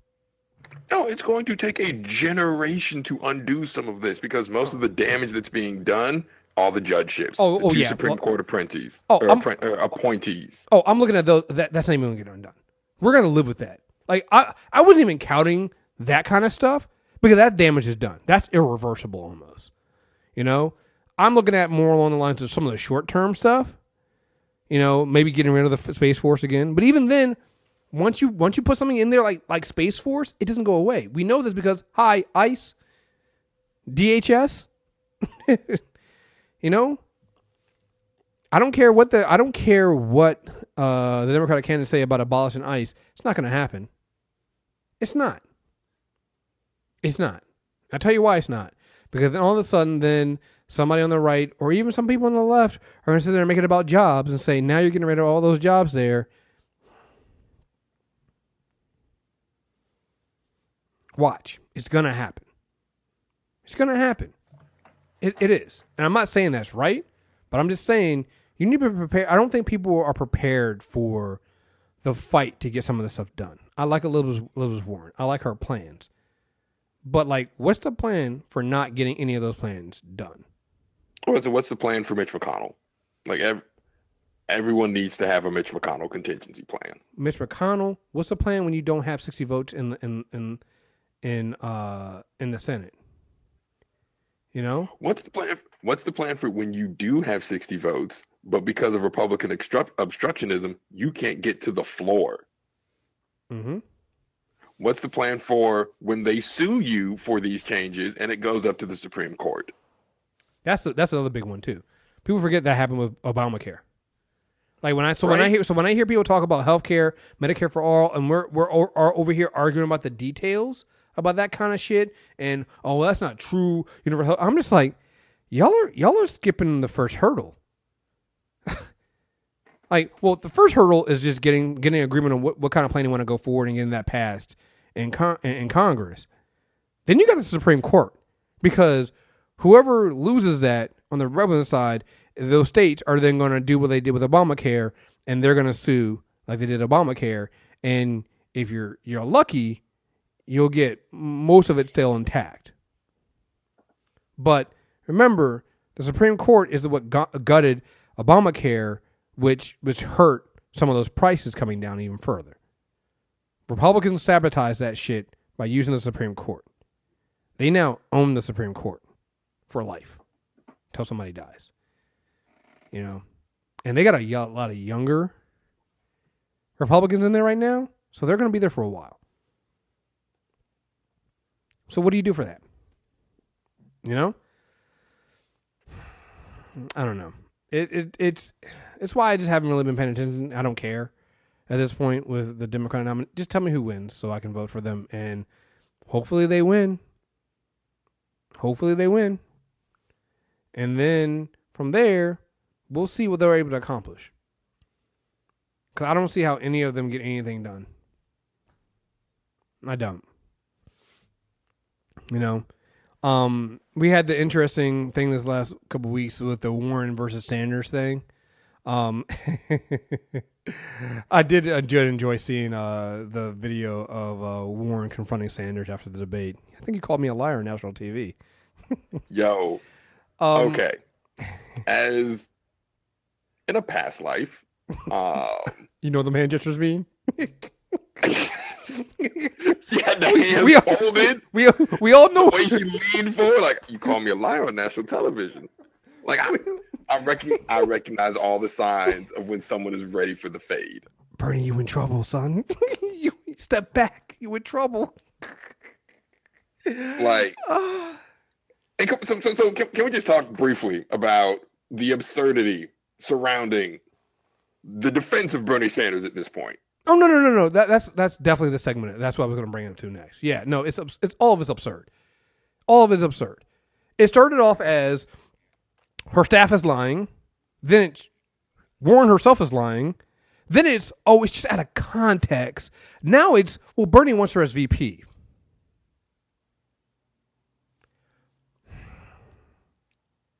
I'm trying.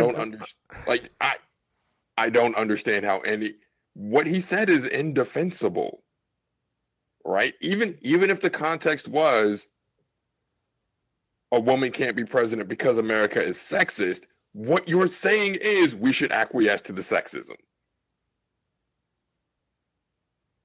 right? The only way, like if that is the context, cool. America is sexist; they'll never elect a woman president. Cool. So should she not try, or should we acquiesce to American bigotry? I've seen people try to defend that shit. I've seen the people try to defend that shit. I'm just like, I've seen people go, I mean, when, I said the same thing when Obama was winning. I didn't think a black guy could win. I'm like, you weren't running for fucking president, you fucking idiot. You weren't running for fucking president. And also, you saying that a black guy can't be president. So did you want Barack to stop? Because the subtext to what Bernie said is a woman can't be president. You should let me do it. Mm-hmm. Right? Even when a black guy can't be president, the subtext when Obama was running is he should get out because if he wins the nomination, he'll lose because America's not ready for a black president. That's the subtext. There is no plausible defense for what Bernie said. There's just none. And this is coming after we found out that, because there's this whole deal with his staffers were going around. They had the set of talking points against Elizabeth Warren, saying that she only polls well with affluent, high-educated Democrats, whatever. And Bernie was like, oh, no, those are rogue staffers. I didn't have those talking points. And then Politico got a hold of the script and like, no, this came from your staff. We got a copy of it. Well, this is fake news. It's all out of context. I'm like, yo. But that's the thing that bothers me, right? It's like, anytime there's something negative about Bernie, it's as a lie, it's a distraction, stuff like that, and then or everybody else is lying, and then when you're faced with facts, it's like, well, it was out of context. I'm like, at what point? And this is the thing that gets me, right? And this is why I said I don't care who wins. If Bernie fucking wins, still a long shot to me. Let's say he wins. Congratulations to you guys who are voting for him. I'll vote for him I'm gonna vote for him against Trump. Like, I'm not a never Bernie. I'm sorry, I'm never gonna be that guy. Like. Whoever wins the nomination gets my vote against Trump. That's just what it's going to have to be. But, like, how do you expect me to how do you have me to believe that you're going to hold Bernie accountable for anything if when you fail at these little things right here? Because this is what this is. This is a failure, right? It's a failure to hold him accountable for the most basic of shit. Like, he's lying about things that don't make sense. Well, I didn't, there's two things to come up with that talking point thing, right? Either one, he knew about it and he lied about it. Or two, Bernie, like Trump, is such a terrible leader, he has no idea what his staff are doing. Both of those are bad. But here's the thing that's even worse. Here's the third thing that makes it worse is, nigga, you have to lie about that shit. Of course you got talking points against Warren. She's probably your toughest competition in this fucking race next to Biden. Of course you're gonna give your staff talking points against Elizabeth Warren. No shit. That's smart. What I hate is Bernie doesn't want to say that though and look like that because that makes him no better than every other fucking politician, and he's trying to run on this whole thing of I'm above politics. But if you believe that, you're dumb. Bro, you've been in the Senate for 30. You've been in the Senate longer than I've been alive. He's a politician. He's been in politics longer than most of his core base has been alive. But he's not a politician. He knows what he's fucking doing. So of course his staff did that. Here's the thing. Of course he had that conversation with Elizabeth Warren. And I do believe it was probably on some, the way the sexism is and, I don't believe a woman can win. And you know why he's saying that to Elizabeth Warren? Because he doesn't want her to win because they're going to siphon each other's voters off. That's why he said it to her. Because he knows that they split the vote amongst each other a little bit. What he said was stupid. But he said it. And what kills me when I see people go, well, this is a distraction. He's trying to separate us. Well, they're making us talk about, seem like there's an issue between Warren and Sanders doing blah, blah, blah. I'm like, Bernie Sanders spends all his fucking time. He spent all of his time in 2016 shitting on Hillary Clinton. He spends all his time shitting on the Democratic establishment, which, by the way, just want to remind people, the Democratic establishment, when I hear that, you know what I think of? Black people. Black people are the base of the Democratic Party. When you shit on the establishment Democrats, you are shitting on black people. You need to understand that. All right? Like, you don't get to sit there and complain when people start taking the gloves off when dealing with Bernie, when Bernie takes the gloves off and deals with everybody else the same way. You don't get to do that. Like, the defense is so stupid. It's so stupid. And just be honest and say, I like Bernie, and there's nothing that's going to change my mind for voting for him. Just admit that. I'm also like, listen, I really hate the idea that Bernie Sanders is anything more than a 70-plus-year-old white male politician. He is. So when I hear things that he's done and say things like, about a woman can't win and stuff like that, guys, what does that sound like? It sounds like something a 70-year-old white guy would say. Like the notion that he would never say that. You never heard a 70-year-old white guy say something passively bigoted? You've never heard Bernie Sanders say crazy, stupid things about race? You've never heard Bernie Sanders say something like that? You've never heard Bernie, really? You haven't? You haven't heard Bernie Sanders railing against identity politics and that kind of bullshit? Why do you think there's a reason why some Trump voters like Bernie? I'm not saying Bernie himself is bigoted or racist or anything like that. I'm saying that some of his ideals play very well to that other group. Same way that here's Bernie Sanders talking to, I think this is talking to, I think this when he was doing the New York Times interview, because they're going to be doing their announcement for who they're endorsing. I think, was it Monday? Oh, tomorrow. Here's him talking about this. Let me just play this. That Trump has touched a chord in 40 to 44% of the people. What about that issue? It's like Trump is a symptom of a widespread problem. Yes. So, how do you address that? What is the issue? How did Trump become president? Not everybody. but tens and tens of millions of Americans feel that the political establishment, Republican and Democrat, have failed them. Maybe the New York Times has failed them too. That explains the appeal of racism? Yeah. People are, in many cases in this country, working longer hours for low wages. I implore everybody to find this video, because there are black people at this table, at this editorial board, when he's saying this shit, and you can hear them screaming internally as he's saying this shit. It is hilarious to watch. You are aware of the fact that in an unprecedented way, life expectancy is actually going down in America because of diseases of despair. People have lost hope, and they are drinking, they're doing drugs, they're committing suicide.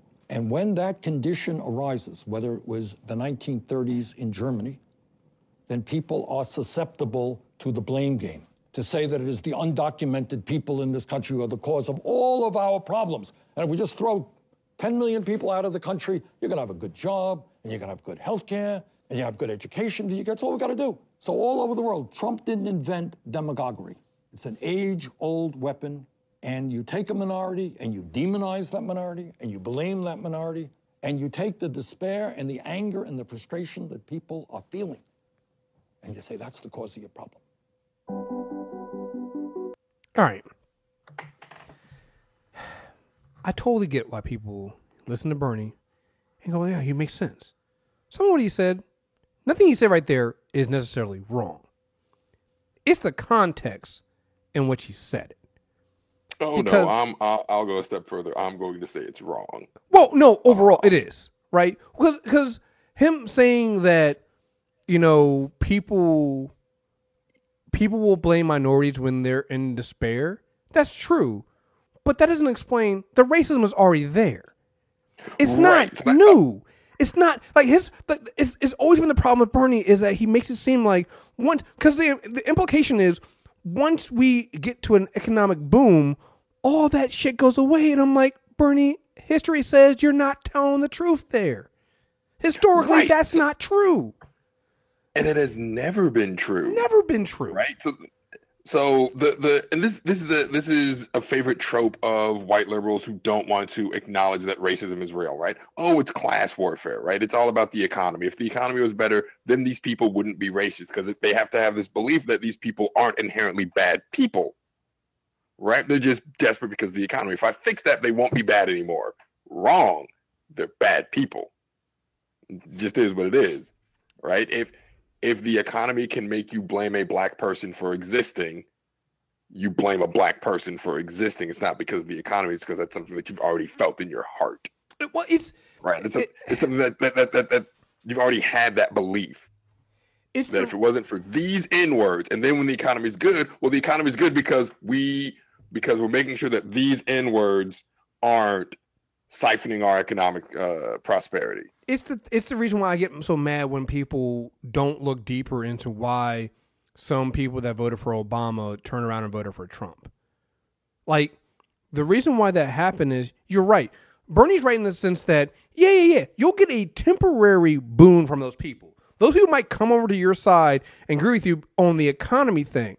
But they're going to go, as soon as they got an ounce of being a little bit better, they're then going to turn around and go, but why are those black people on the same level as I am?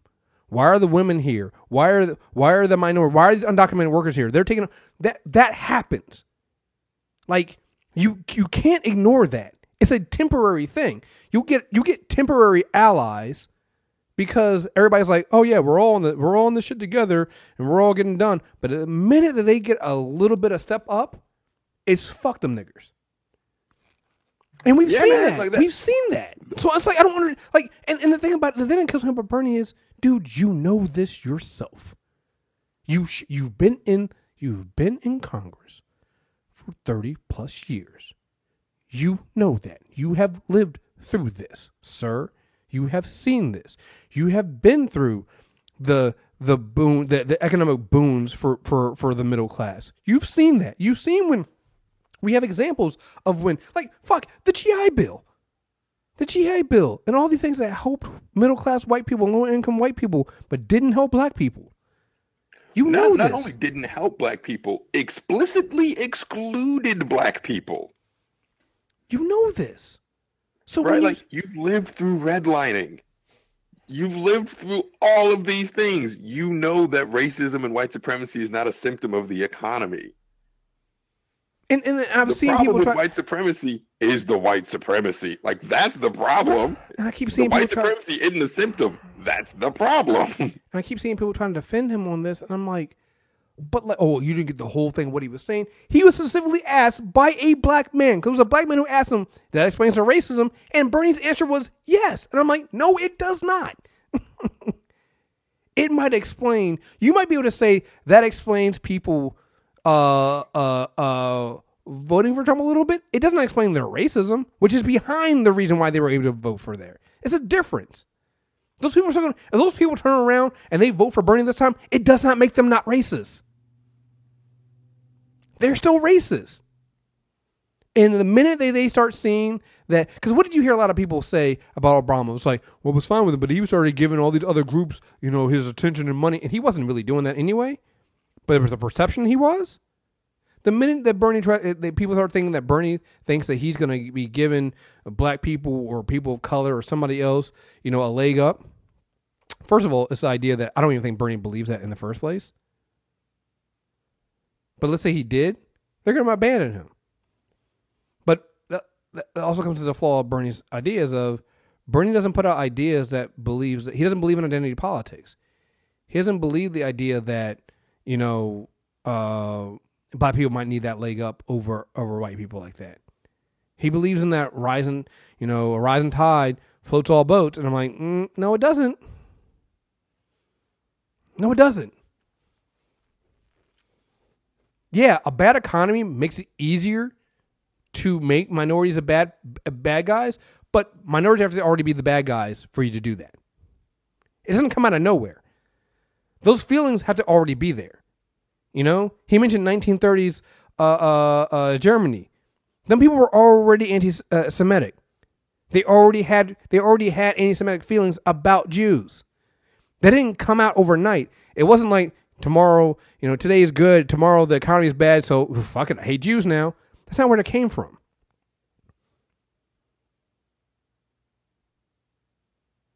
A better economy makes it easier for people to say, a better economy makes a soft bigotry easier to swallow.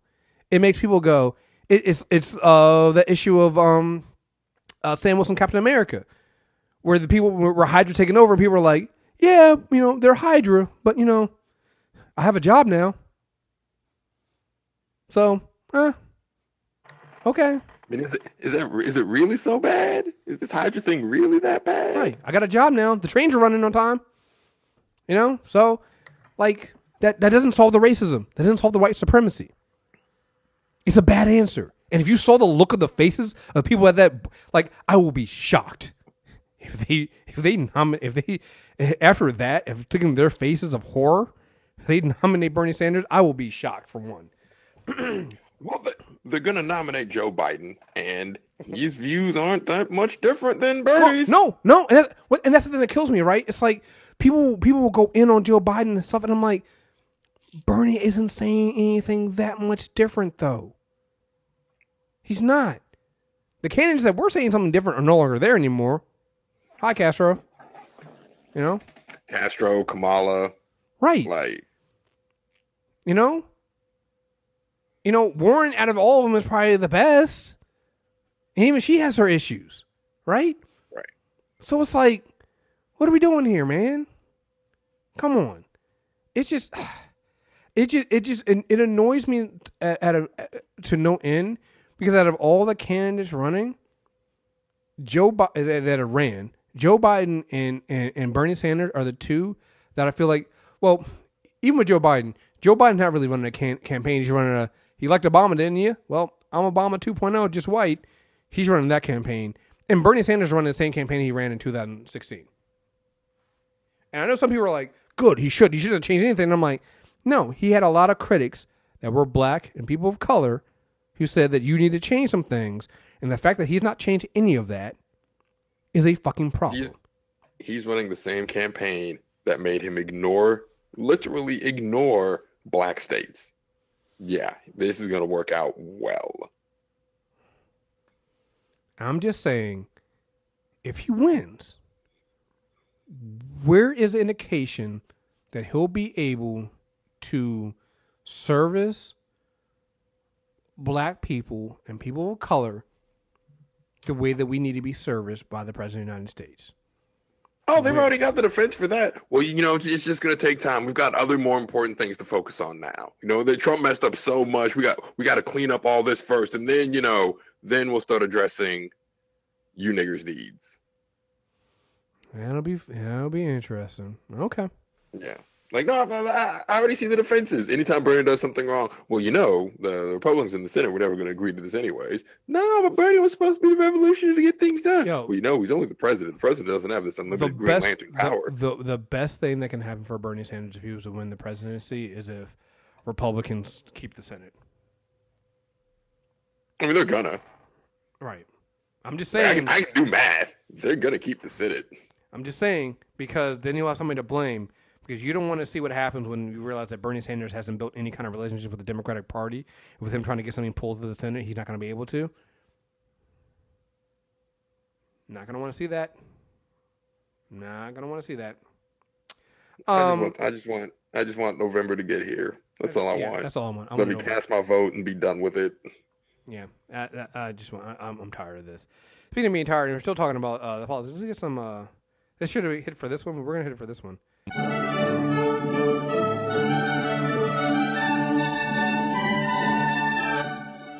We got some great moments in white privilege, and I probably could have hit it for the end of that Bernie one, but I feel like this one is even better.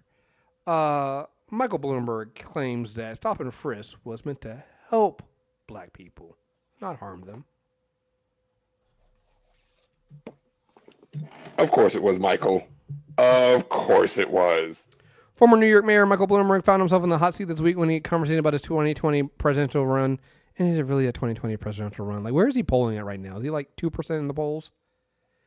Like, I don't know where he's polling at. I just know every time I try to turn on SportsCenter or something, he's got a commercial up. See, I get all the Steyer ones. I get all the Steyer commercials. I don't get Bloomberg. I get Steyer all the fucking time. Suddenly turned into a point of conversation over the NYPD's confidential stop and frisk policy. On Wednesday, while appearing on ABC's The View, Jesus Christ, Sunny Huston said took the policy into task about the policy she noted caused 700% increase in police stops that disproportionately targeted black and Latino men, 90% of whom are innocent. A judge ruled in 2013 that the policy was not unconstitutional, was applied in a way towards people of color that was. You're threading the needle on that one, aren't we? We're talking about 14 stops out of 10,000 only produce a gun. Many question the authenticity of the policy. Mayor Bloomberg must have included only because in January of that year you stood up for a stop and frisk. So what happened between January and November that caused this change of heart? Because it sounds like a political move to me. In response to that, one that stunned some viewers, Bloomberg claimed that at the time he believed the stop and frisk would actually help black and brown people in his community instead of being used as a tactic to disproportionately target them. When I got elected, I took a look. There were 650 murders a year in New York City. Most of them were young minority men, he explained. And I said, we have to stop this. That's where my heart is. That's what I wanted to do. And I would virtually do anything I could, anything the professionals gave me some advice to do. But during that period, and looking back, it certainly got out of hand. The bottom line is when I saw that we had gone way overboard, I stopped it. No, you didn't. And by that time, I had left office. Wait, so how did you stop it if you left office? How did you stop it while simultaneously leaving office? Explain, America. No, I'm sorry. I read that wrong. I went overboard and I stopped it. He didn't stop it, though. And by the time I left office, we had cut 95% of it out. So you didn't stop it because if you cut 95% of it out, there's a 5% left. Anyway, then I apologized when enough people said to me that I was wrong and I wish I had done it earlier. I just didn't. So you apologize and you go on. All right. A couple things with this one. First of all, when he says that he took the advice the professionals gave you, we're talking about the professional cops, because everybody else, all the data scientists, all the activists, everyone else of value said that stop and frisk was stupid and was racist, and you didn't listen to any of them. So what professionals did you listen to? One, right? 2, dude, just get the fuck out of the race. Get the fuck out. Get the fuck out. Like, This is Michael Bloomberg's vanity project. bruh, what are you doing? Why are you here? What are you doing? Like, this is, get out of the race, put your money behind some candidate at this point. As long as it's not Tulsi, I don't give a fuck. And do that. This thing you're doing right now, it's a waste of everybody's. It's not even a waste of, I don't give a fuck about you wasting your money. I'm tired of you wasting my fucking time. All right? I can't get my wasting time. your time. Yeah, I can't get my time back. If you want to waste your fucking money, waste your fucking money. Put it behind Andrew Yang, as far as I'm concerned. All right? Oh God! So that's a terrifying prospect. God damn it, man! Don't get me started. All right. You can vote with blockchain. I think we talked about this last time you were on too. The blockchain vote. We did. Oh God damn it, man! Stupid. God, fucking idiot, man. I'm legitimately terrified that he's gonna start getting actual support. Who, Yang? Yes, like that thought terrifies me. So here's the thought that terrifies me, right? Because again, I think we mentioned this last time. States are proportional. So right now, when you look at Iowa, it looks like a 3-way race, right?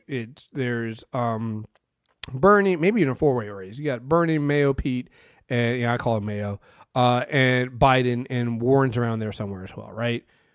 So that's a wash because of the way that the delegates are going to be allocated, right? So it's a wash until you get to the lower states. But if everybody stays in for a while and gets, a certain number, nobody's going to, where are the delegates going to go? The delegates are going to be split, and you might actually get to a contested, like a real contested, convention. Not that shit people were saying was going to happen with Bernie and Hillary, because there was no contest. She had hit the number, right? She had the number. She needed the super delegates at that point, but just counting the super delegates from the states she won, she hit the number, right? So, what's going to happen?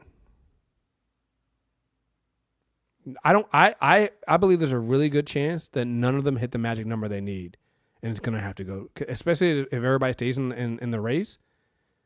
What happens then? Oh, that's a nightmare because the people remaining can afford to stay in. Like Yang, what's Yang gonna do? Yang got plenty of money. There's nothing to him. That's what I'm saying. Everybody's raising strong enough money. So we'll see how because it's a long process. We got until June. Voting starts next week? Is the Iowa caucus next week or in a couple weeks? That is a very good question. It's sometime because I don't give a fuck about Iowa, so it shows you how much I care. But this goes until June, so you got about four and a half months of this, and we'll see. But and God forbid, like I said, Michael Bloomberg gets out of the race, and him and Steyer start putting their money behind somebody else. Oh God. It's scary. It's bad. All right. Like this whole thing is broke. Like the whole how we fund campaigns, it is fundamentally broken. It is. It absolutely is. The way I think it's something that we all collectively acknowledge, but we haven't actually sat down and done a deep dive of this is actively harmful to democracy. Yeah, no, it is. And I was going to do some duty, bro. I'm going to wrap it up here, but we'll finish on this. But yeah, no, it is. And there needs to be a fundamental change to how all of this works, right? It's the money is one thing, but also the order of the primary and the fact that the primary season starts too soon. Like, I know I've seen a lot of people say that, they like a long primary and things like that. But here's the thing. A long primary doesn't do newer candidates well. It doesn't do non-white candidates well. Kamala Harris, is a strong candidate, and it just you would think she was a front runner the way that she got all that heat early last year, middle of last year. Well over a year. There was a coordinated effort to get her out of the paint. before our first vote was even cast. So now we're in here, and as far as I'm concerned, we have a much weaker field. So yeah, we started off with all these candidates, but who's left now? Because Cory Booker just got out as well, right? And to me, like, Cory Booker should still be in, and Mayo Pete should be out. Because if you're gonna have a corny dude, if you're gonna have a corny young dude, it should be Cory Booker, right? Yo, how salty was he when Mayo Pete got on the rest? Like, yo, you're infringing on my brand, and you're white. You can do it better than me. Right. I'm supposed to be the safe, corny guy. What is happening here? I want to dance to Fall Out Boy and Panic at the Disco. Right. You got somebody like Julian Castro who should be in, Kamala Harris. Like all these people should still be in the race at this point, and because they're and then if you try to get in later, like Deval Patrick, it's too late. So it's like there's no good space for these candidates, and like I said, I'm not happy with the field that's left. Out of all of them, if I had to pick one, I'd say Elizabeth Warren, just because I also don't want Pete. Like, come on, the fuck, he's so unqualified. And we've seen your. You were the mayor. We've seen your record. I'm good on that, actually. Shouldn't even be here. Shouldn't even fucking be here. And honestly, after Iowa, he's not going to be. All right? He has no leg to stand on anywhere else. All right? Biden is, I was like, please don't run. Please don't run. Please, fuck, he's running. God damn it. Right? That's where I am with Biden. Because I like to remind everybody, Biden got ran out of the 2008 primary. I don't even think he made it to Iowa. All right? Because he wasn't good.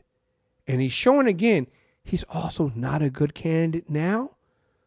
But he's using Obama as cover and that's going to carry a lot of weight for him with some black voters and some of the base. So he's gonna probably be there for a while. Bernie and Elizabeth Warren are pretty much kind of split their own kind of voters right there. I think if either one of them was out of the race, they'd be giving Biden a lot more of a run, and that means that if one of them gets out, you could possibly see those voters going to him. At the same time, Bernie's an old white guy too, and he's done a lot of things that I think burn some people. Like, I don't know if you see like.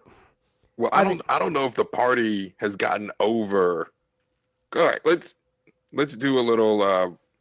Let's revise history a little bit. Let's say Hillary Clinton wins in 2016. The Democrats are now in a better position to pick to build successors, right? I know this isn't a royal family. You don't have handpicked successors. Okay, yes, you do. It's how political parties work, right? When people say it's your time, Barack Obama was sort of the upstart that circumvented all of that, but once in a lifetime generational figure, right? The party hasn't gotten over Bernie Sanders essentially wrecking Hillary Clinton not winning in 2016 didn't just wreck Hillary Clinton. It wrecked the party because then the party was like, shit, we have not prepared for this life after Clinton. We just haven't. We've done no groundwork. And now we're in a space where we have to do this, but we don't have the infrastructure, the power, or the luxury to do it because we're so busy combating all of the fires of the Trump administration. That is the other thing that I think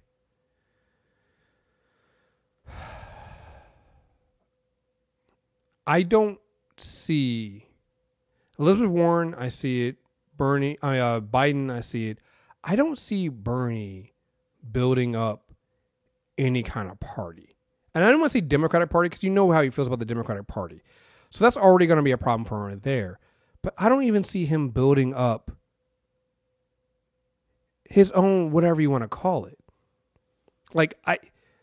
Even the Justice Democrats and them like that, they use him as a face, but it's more along, there is no organization there, right? And even then, their record is not as good as they seem. But they make a lot of noise when they win, but they got a lot of notable losses too, right? Their record isn't a winning record. So my thing is, when it comes time to, and I know nobody likes to talk about this when we're in a Democratic race, when when it comes to building those alliances and being a politician, how are you going to get any of that stuff done? Because that's what it takes. Like, I don't know. I honestly also don't know what Bernie Sanders' foreign policy is. I have no idea what that is. It feels like a lot of, we shouldn't be doing that. All right, cool. But we are. So what's next? You can make a bunch of statements about how you're going to get rid of this, how we're not going to do this, how we're going to pull the troops out. But we saw how that worked with Obama. You still got to get Congress approval. You still got to get funding for this kind of stuff. It might not work. Like, it's different to be the old crotchety white guy on the outside and not have to worry about building alliances and burning bridges. It's another thing when you're trying to be a leader. We'll see. Yeah, man. Like, we'll see. I'm looking at people and I'm like, these things matter, and okay, I don't care at this point. Any of them wins, I don't see a whole lot changing because I know how, people oversold themselves on what Barack Obama was going to be able to accomplish, and when they did, they got upset when he didn't accomplish those things, even though he never told them that he would without like extra help. I'm really interested in seeing what happens if, and this goes the same thing for Warren too. I'm really interested in seeing what happens with anybody to the left of Biden, right? And how they're able to accomplish the things they say they're going to accomplish, because it's going to take at least 2 terms just to kind of stop the flow of things that Trump has set in motion to do, before you can start getting to that road of what you want. Like, what happens in the first 90 days? Are we going to try to do the same thing that Obama did, was get health care? Like, you know what that costs, right? To do that. And I don't mean physically. I mean like with votes and things like that. Like, you understand like how that went down, and it reminded me that a lot of people don't remember that because they were too young. They weren't really paying attention to that kind of stuff. So I'm just like, and I'm not saying that it's wrong. I want people to understand everything has a cost. And are you prepared for the long haul? And I feel like people aren't. That's why I don't care about your plans. I don't care about these things really, because it's like, that's all sounds great. That's why I stopped watching debates. I'm not watching any of that shit because none of it fucking matters, right? None of it fucking matters. Not only does it not matter, the way the debates are structured, it's not about informing the public. It's about good television. If I want to watch good television, I'll watch Crisis on Infinite Earths. Mm-hmm. Mm-hmm. So like this whole thing is broken, man. Like I said, all right, see you in November. See what happens. Like, I'm just avoiding the whole thing. Like, it's no longer fun to me. The debates aren't fun. Like, I'm not looking forward to any of the debates. I'm actually thinking about this. I wouldn't even be surprised if Trump starts skipping the debates with whoever the nominee is. Why would he show up? For what? I would not be surprised if he does start doing that and then holds his own rally. Yeah, like what incentive is there for him to show up to a debate? All the media is treating me unfair. Like, I already have the narrative. I'm being treated so unfairly, but you people are the only ones that understand what's going on. I love you people. You saw they tried to impeach me. They couldn't do it. Now they're trying to make me a victim.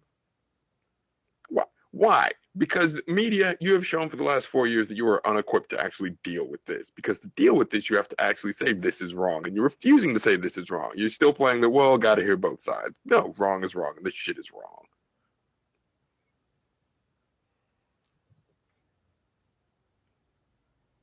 I go back to when Barack Obama said Fox News is a propaganda wing of the Republican Party. And CNN and mainstream media writ large was like, you can't say that. You're attacking the media. Trump calls all of them fake news. And Fox is like, yes, they are fake news. You should only listen to us. Should have listened to the black guy. Right? Like, so much of what went wrong under Obama was acquiescing to white fragility. You know, honestly, nothing about it. Here's how I'm also doing. I know there are a lot of people out there who feel some kind of way because, like, well, we're definitely going to have a white president no matter what happens next, right? And all the people of color are pretty much out of the race. Look at it this way. I'm going to enjoy some of the people who swore up and down that it would be so easy coming back later on and saying, wow, the black guy was right. It was a lot harder than I thought. That's what I'm looking forward to. I'm looking forward to that. I'm looking forward to the people who thought it was so easy. Just do this, just do that, and just do that. How when they realize just what they're signing up for, and it's not that easy, I look forward to them going, Obama had it right. So, oh boy. Anyway, yo man, thank you very much for joining me on this first of 12 Insane Checks coming out this year. Yeah, man. I've enjoyed the tradition. I've enjoyed opening each new year like this. Sad to see it. Well, not sad to see it go, but yeah, man. This has been a big deal. Like doing this and thinking about it. I've been listening to the Insanity Check and listening to you since 2009. Jeez, man. Yeah, man. Jeez, that's a long time. This is a big deal. It is a big deal. God damn, man. Making me feel old. Yeah, man. It's been great. Wow. Yeah. It's been a long time. It's been a long time coming. So, all right, folks. Thank you guys very much. We'll be back in February with the next guest. I'm not gonna tell you guys who it is. We're just gonna show up and we'll talk. So, yeah, folks. Thank you guys very much for listening. And Justin, tell them where they can find you at, man. You can check us out, 3/5 Podcast. Anywhere you get your podcasts, we're up on Spotify finally. So Spotify, Apple Podcasts, Google Podcasts, wherever, just type in 3/5 Podcast. You'll see us there. We are coming back next week, ? Yes, I'm looking at the date. So next week we'll be back and can't wait to kick it with y'all. Can't wait to chat with y'all. Chris, thanks for having me on, man. Thank you guys very much. Thank you very much. Check them out. And like I said, check us out, subscribe, Insanity Check at on iTunes, Stitcher Radio, Spotify, or go to mtrnetwork.net. So again, folks, thank you guys very much for listening. Until next time, we are out of here. Peace.